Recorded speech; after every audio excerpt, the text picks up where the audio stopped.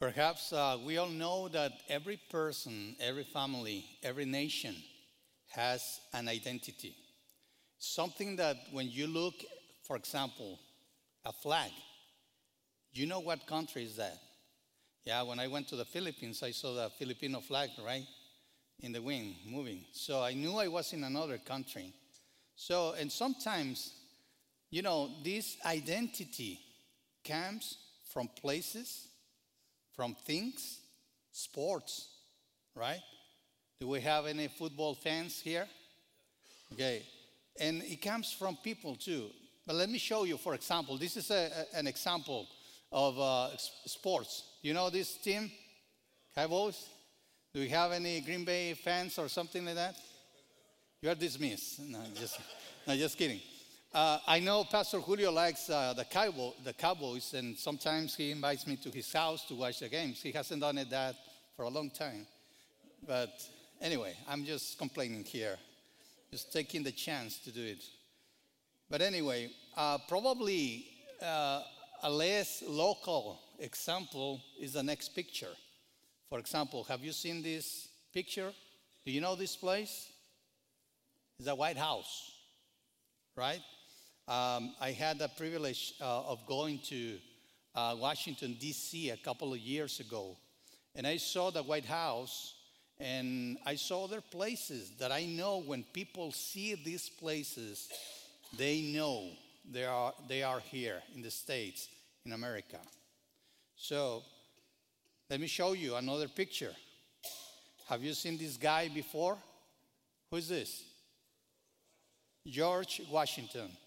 I grew up in Mexico, but even I know this guy because when you're studying history, you need to look at the important people in different countries. And the first president of the United States, of course, we know him, right? And this guy, George Washington, brings identity to this nation, right? We know the first, the second. Some people say that they remember the first president. They never remember the second president, right? Always the first one has a privilege. But we know when we see, for example, George Washington, and you see the White House, you will see these two pictures together. I know you will feel something. You will know that you are in this beautiful country, right? Well, the same way we gain identity from people, from places. Like, for example, for the Mexicans, Speedy Gonzalez, that's very famous. He gave us fame. But anyway, sometimes we get this identity from people, and the same thing happened with the people of Israel. I'm going to tell you something. We are going to be talking about Moses today, because Moses was a really important character. He was a hero for the Israelites, for the people of Israel. And let me tell you something that is kind of funny. I found this sculpture of Moses. I don't know if he looked like that, but I couldn't find his Facebook page, so I just took this from the internet. So the author of Hebrews is talking about how his readers needed to fix their thoughts on Jesus. And that's the first point we are going to be looking at today. In this series, Jesus is better. And let's read Hebrews chapter 3, verses 1 through 6. They say, therefore, and when it says therefore, it means you have to be aware of the first and the second chapter when you are reading this, right? Therefore, holy brothers who share in the heavenly calling, fix your thoughts on Jesus, the apostle and high priest whom we confess. He was faithful to the one who appointed him, just as Moses was faithful in all God's house. Jesus has been found worthy of greater honor than Moses, just as the builder of a house has greater honor than the house itself. For every house is built by someone, but God is the builder of everything. Moses was faithful as a servant in all God's house, testifying to what will be said in the future. But Christ is faithful as son over God's house, and we are his house if we hold onto our courage and hope of which we boast. So the first point today is fix your thoughts on Jesus. And if you were a Jew, if you were from the people of Israel, the first question will be, why? You need to understand, Moses was a great hero in Israel. So everybody in Israel knew about Moses. Everybody respected Moses. But now the author is telling them, no. It's not like he's asking them to forget about Moses, but he's asking them to fix their thoughts on Jesus. The author is using Moses, a national hero, to highlight Jesus and to present him as better than Moses. And this is hard. Then he presents a list of reasons why Jesus is better than Moses. And the first thing that he mentions is that Jesus was faithful just as Moses was faithful. But let me tell you something. Even though Moses was faithful, Moses failed. Let me ask you this. Did he enter the promised land? He did not. He died before. Actually, it's kind of sad. When you're reading scripture and you see Moses, the guy who spent 40 years going around and around in the desert, just looking from far away to the promised land. He didn't enter the land. And even though the Bible calls him faithful, he was faithful.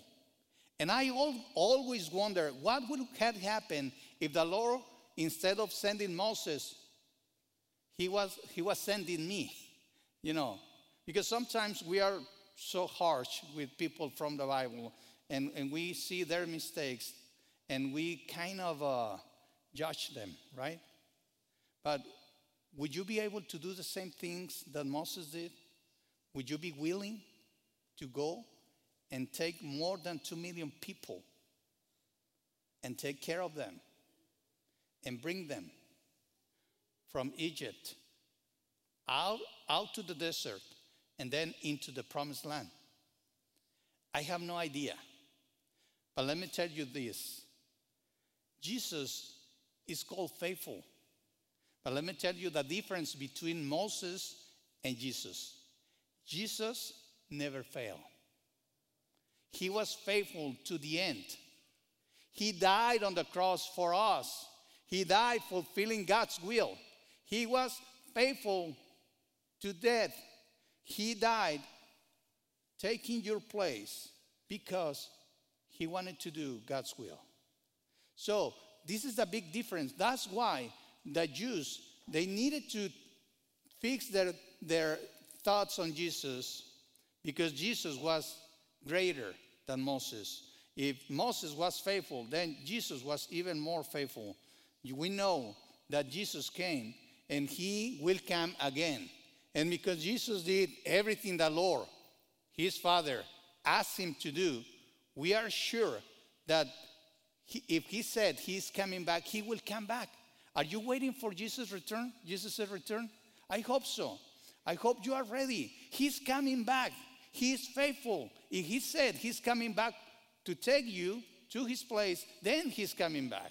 We should be ready. We should remember that Jesus is faithful. He's faithful to God, and he's faithful to us too, because what he promised, he will fulfill. Also, the second point, why we should fix our thoughts in Jesus, is because Moses was worthy of honor.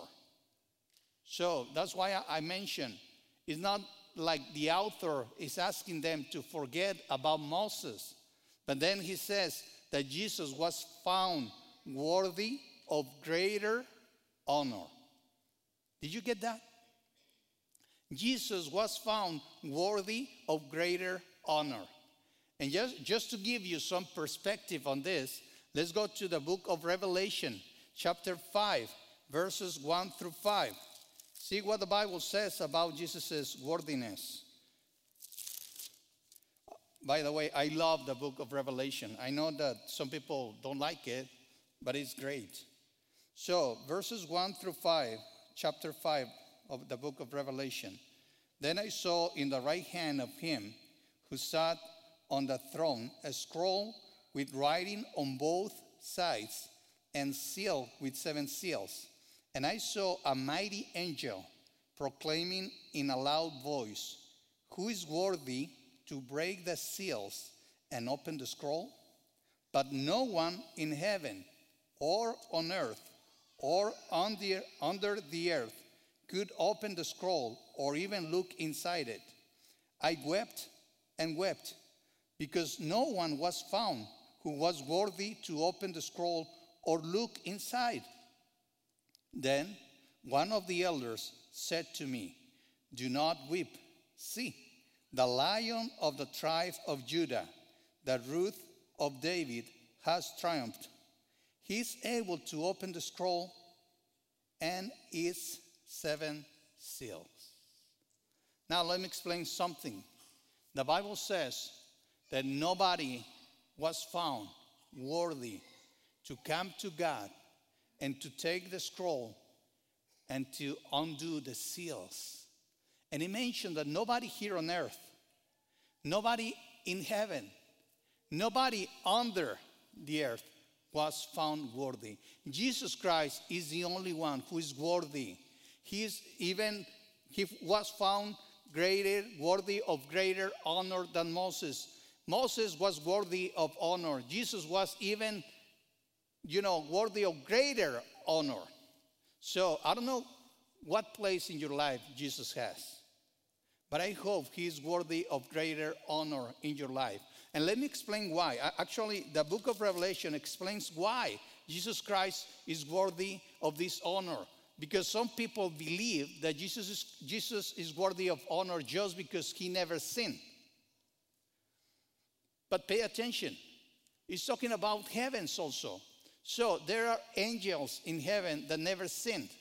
So it's not a matter of, being worthy just because he never sinned. It's more than that. It's more than just a moral character.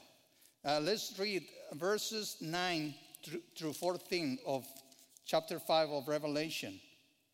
And it says, "And they sang a new song. You are worthy to take the scroll and to open its seals, because you were slain, and with your blood you purchased men for God from every tribe and language and people and nation. You have made them to be a kingdom and priests to serve our God, and they will reign on the earth." Then I looked and heard the voice of many angels, numbering thousands upon thousands, and 10,000 times 10,000. They encircled the throne and the living creatures and the elders.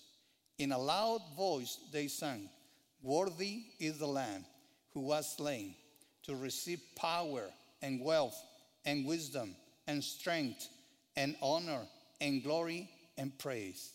Then I heard every creature in heaven and on earth and under the earth and on the sea and all that is in them singing, "To him who sits on the throne and to the Lamb be praise and honor and glory and power forever and ever."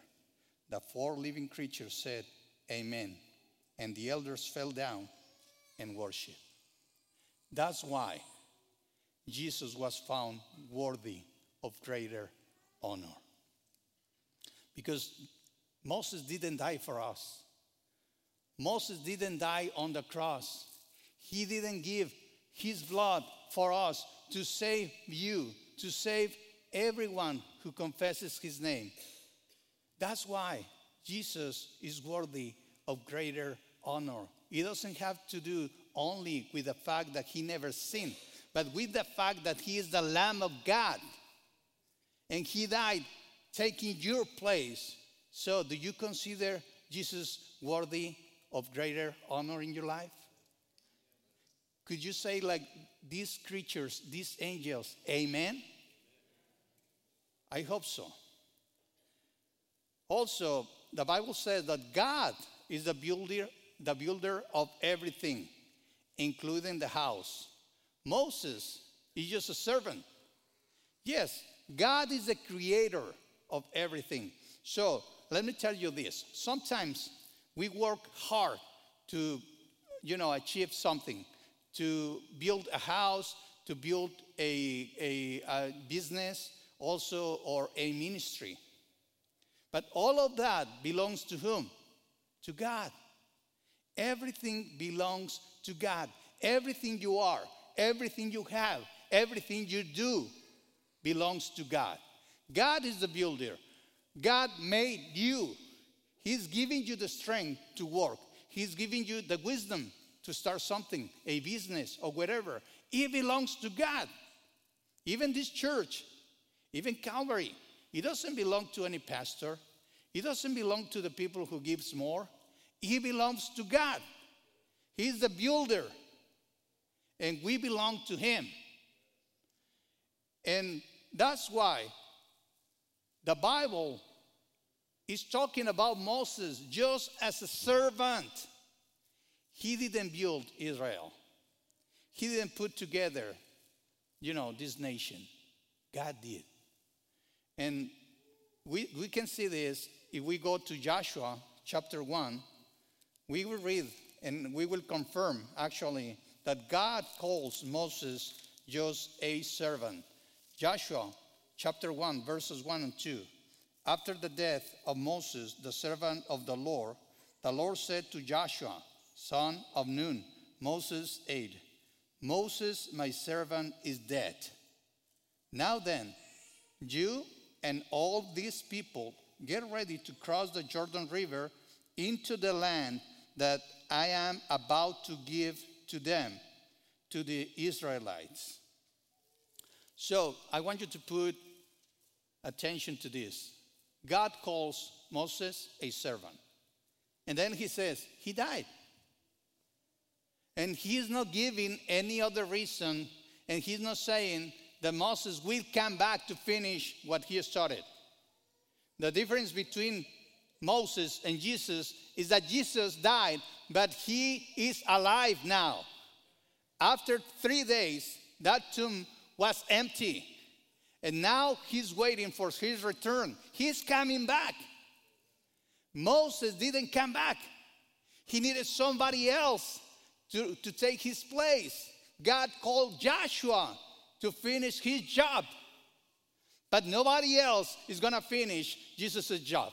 He's coming back. He's coming for us. He promised he will come back. He's faithful. He's coming back. He's the Son, right? And that's the fourth point that I have here. Jesus is the Son of the builder. That's why he's better than Moses. Moses was just a servant. He was a witness. He saw what God did. Jesus came to do God's will. He has the power to give life. He has the power to make people blind people see. He resurrected people. He had the power to do God's will by his own power. He didn't need anybody. When Jesus was being baptized at the beginning of his ministry, the Bible says that there was a voice. And let's go to Matthew chapter 3. Matthew chapter 3, verse 17. And this is how we know, because God recognized Jesus as the Son. That's how we know that he is the Son of God. Matthew 3:17 says, and a voice from heaven said, this is my Son, whom I love. With him I am well pleased. With him, I am well pleased. God has never said anything like that before. I have a dream, and I'm not talking about, any other dream, but I dream to be before God, and God talked to me and called me good servant and faithful. But to Jesus, he called him son. And I know I am a son of God, right? I know that. But I know Jesus Christ has this position. He is the Son of God. That's why he's better than Moses. Also, in Hebrews 3:7 to 15, there is a warning. And I'm going to explain a little bit more about why the author is giving this warning. But just remember, he's talking about the people of Israel to fix their thoughts in Jesus. Why? Because here what happened before. Let's go to Hebrews chapter 3, verses 7 to 15.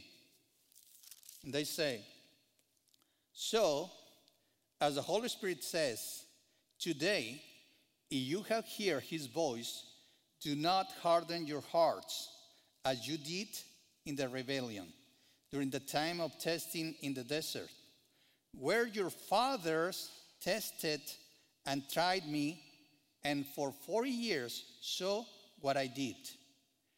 That is why I was angry with that generation, and I said, their hearts are always going astray, and they have not known my ways. So I declare on oath in my anger, they shall never enter my rest. See to it, brothers, that none of you has a sinful, unbeliever heart that turns away from the living God, but encourage one another daily as long as it is called today, so that none of you may be hardened by sin's deceitfulness.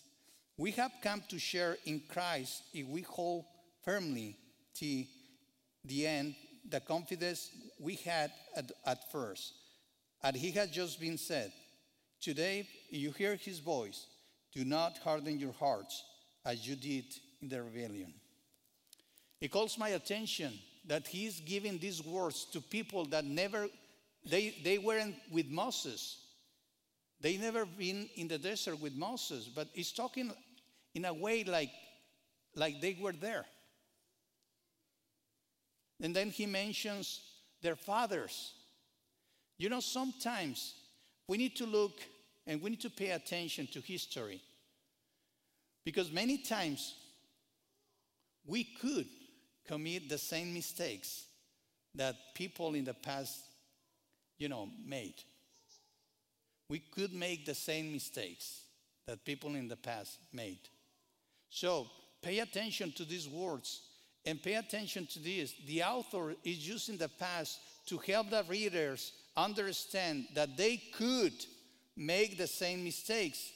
Their ancestors had the opportunity to see God's hand performing miracles. They saw Moses leading their people, but even after having such a privilege, they hardened their hearts. It was their decision. They choose not to believe. Have you been in one of these situations in which you can decide if you believe God or you don't believe God? Let me give you a clue. You are going through a very difficult time, and you are so worried that you cannot sleep, then you are not trusting God. Are you with me? And you've seen God. You've seen God's miracles in your life, and you've seen God's miracles in some other people's lives. Because first of all, if you're a child of God, you've seen the miracle of salvation. If you're a real believer, You seen what God can do. But when you are so worried that you cannot sleep, then you have decided not to trust Jesus, not to trust God. You have decided not to believe in his power. Sometimes when we read the Bible, we are thinking, why these people, why they don't believe in God?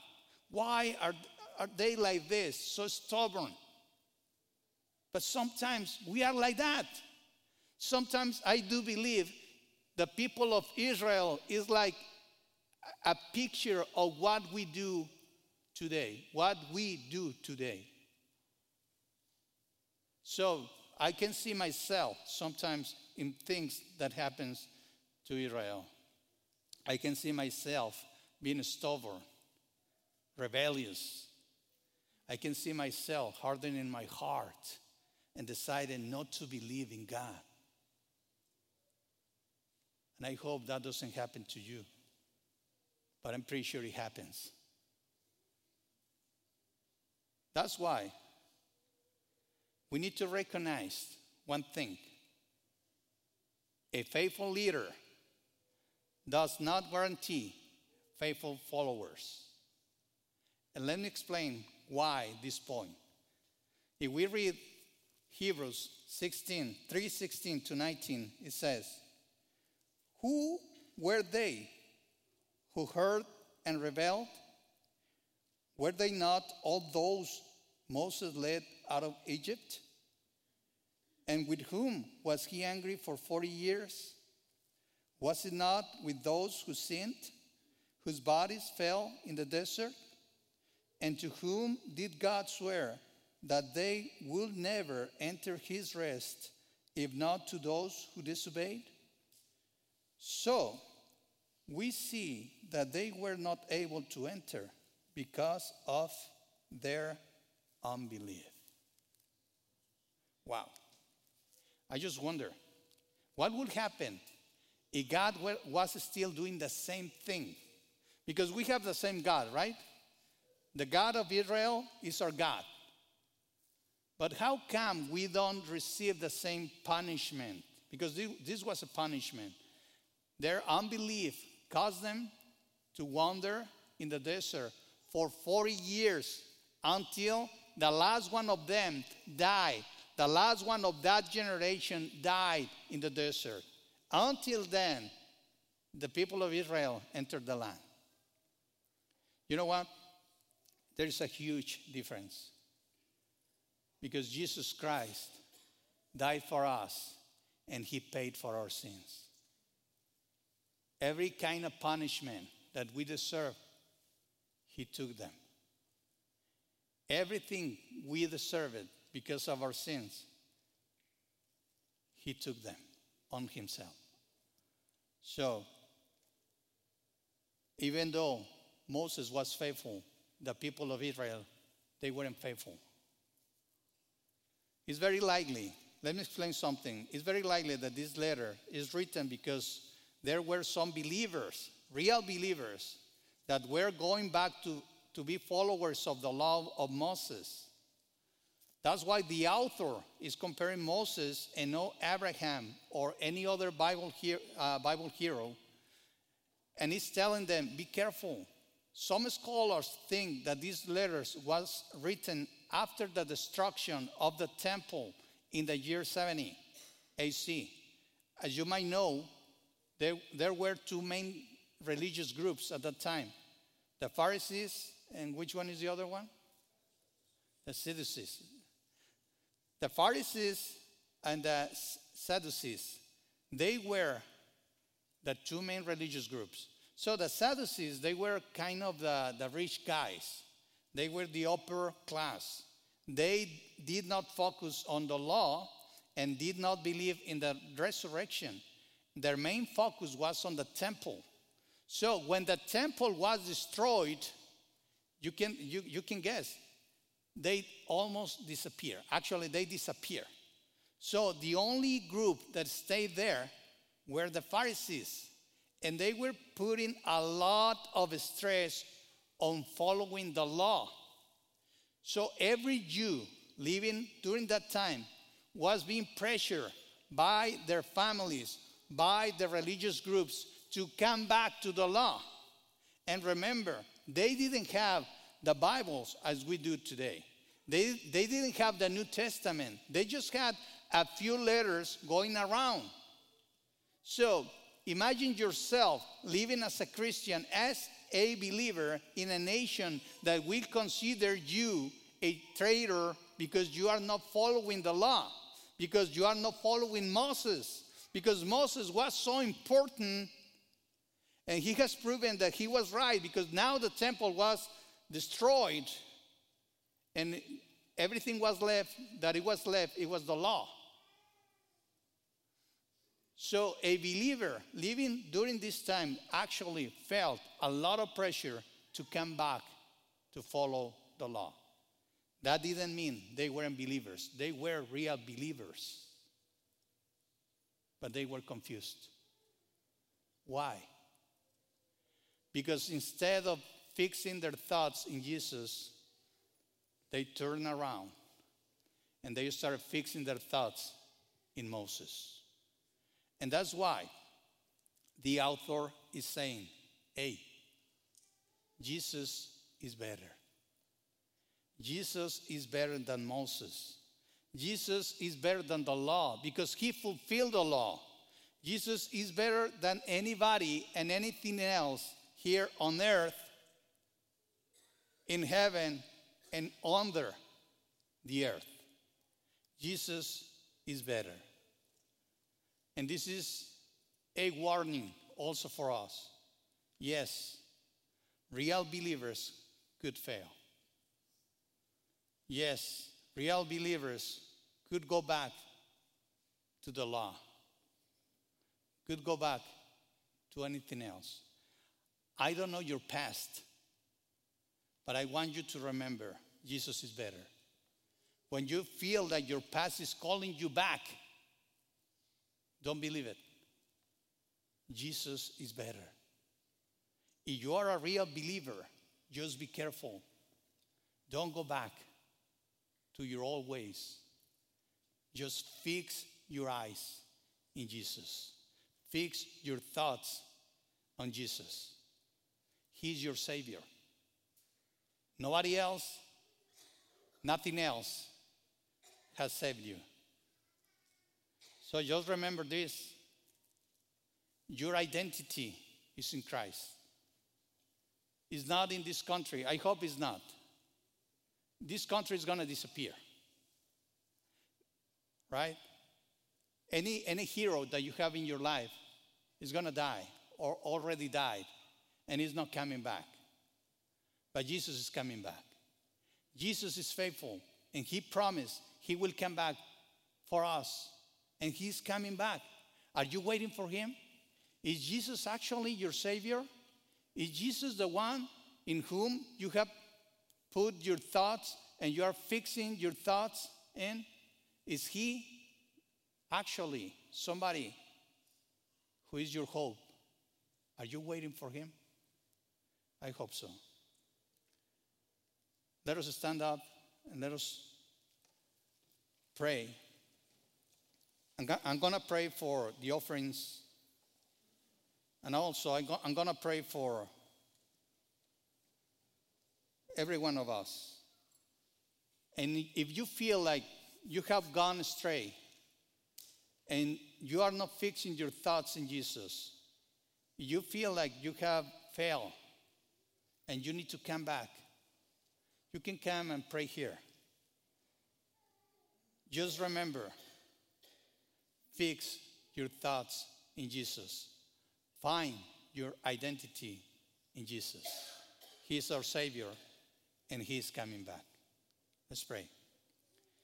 Heavenly Father, we thank you so much for today, Lord. Thank you for your word. And help us to remember that you, our Lord Jesus, you are better. Better than angels. Better than Moses. Better than anybody else. Thank you so much for your salvation. And thank you for the hope you have given us, because you promised you will come back. And we know that because you said so, we are saved because you died for us on the cross. And help us to worship your name as the angels did in the book of Revelation. We ask you all these things in Jesus' name. Amen.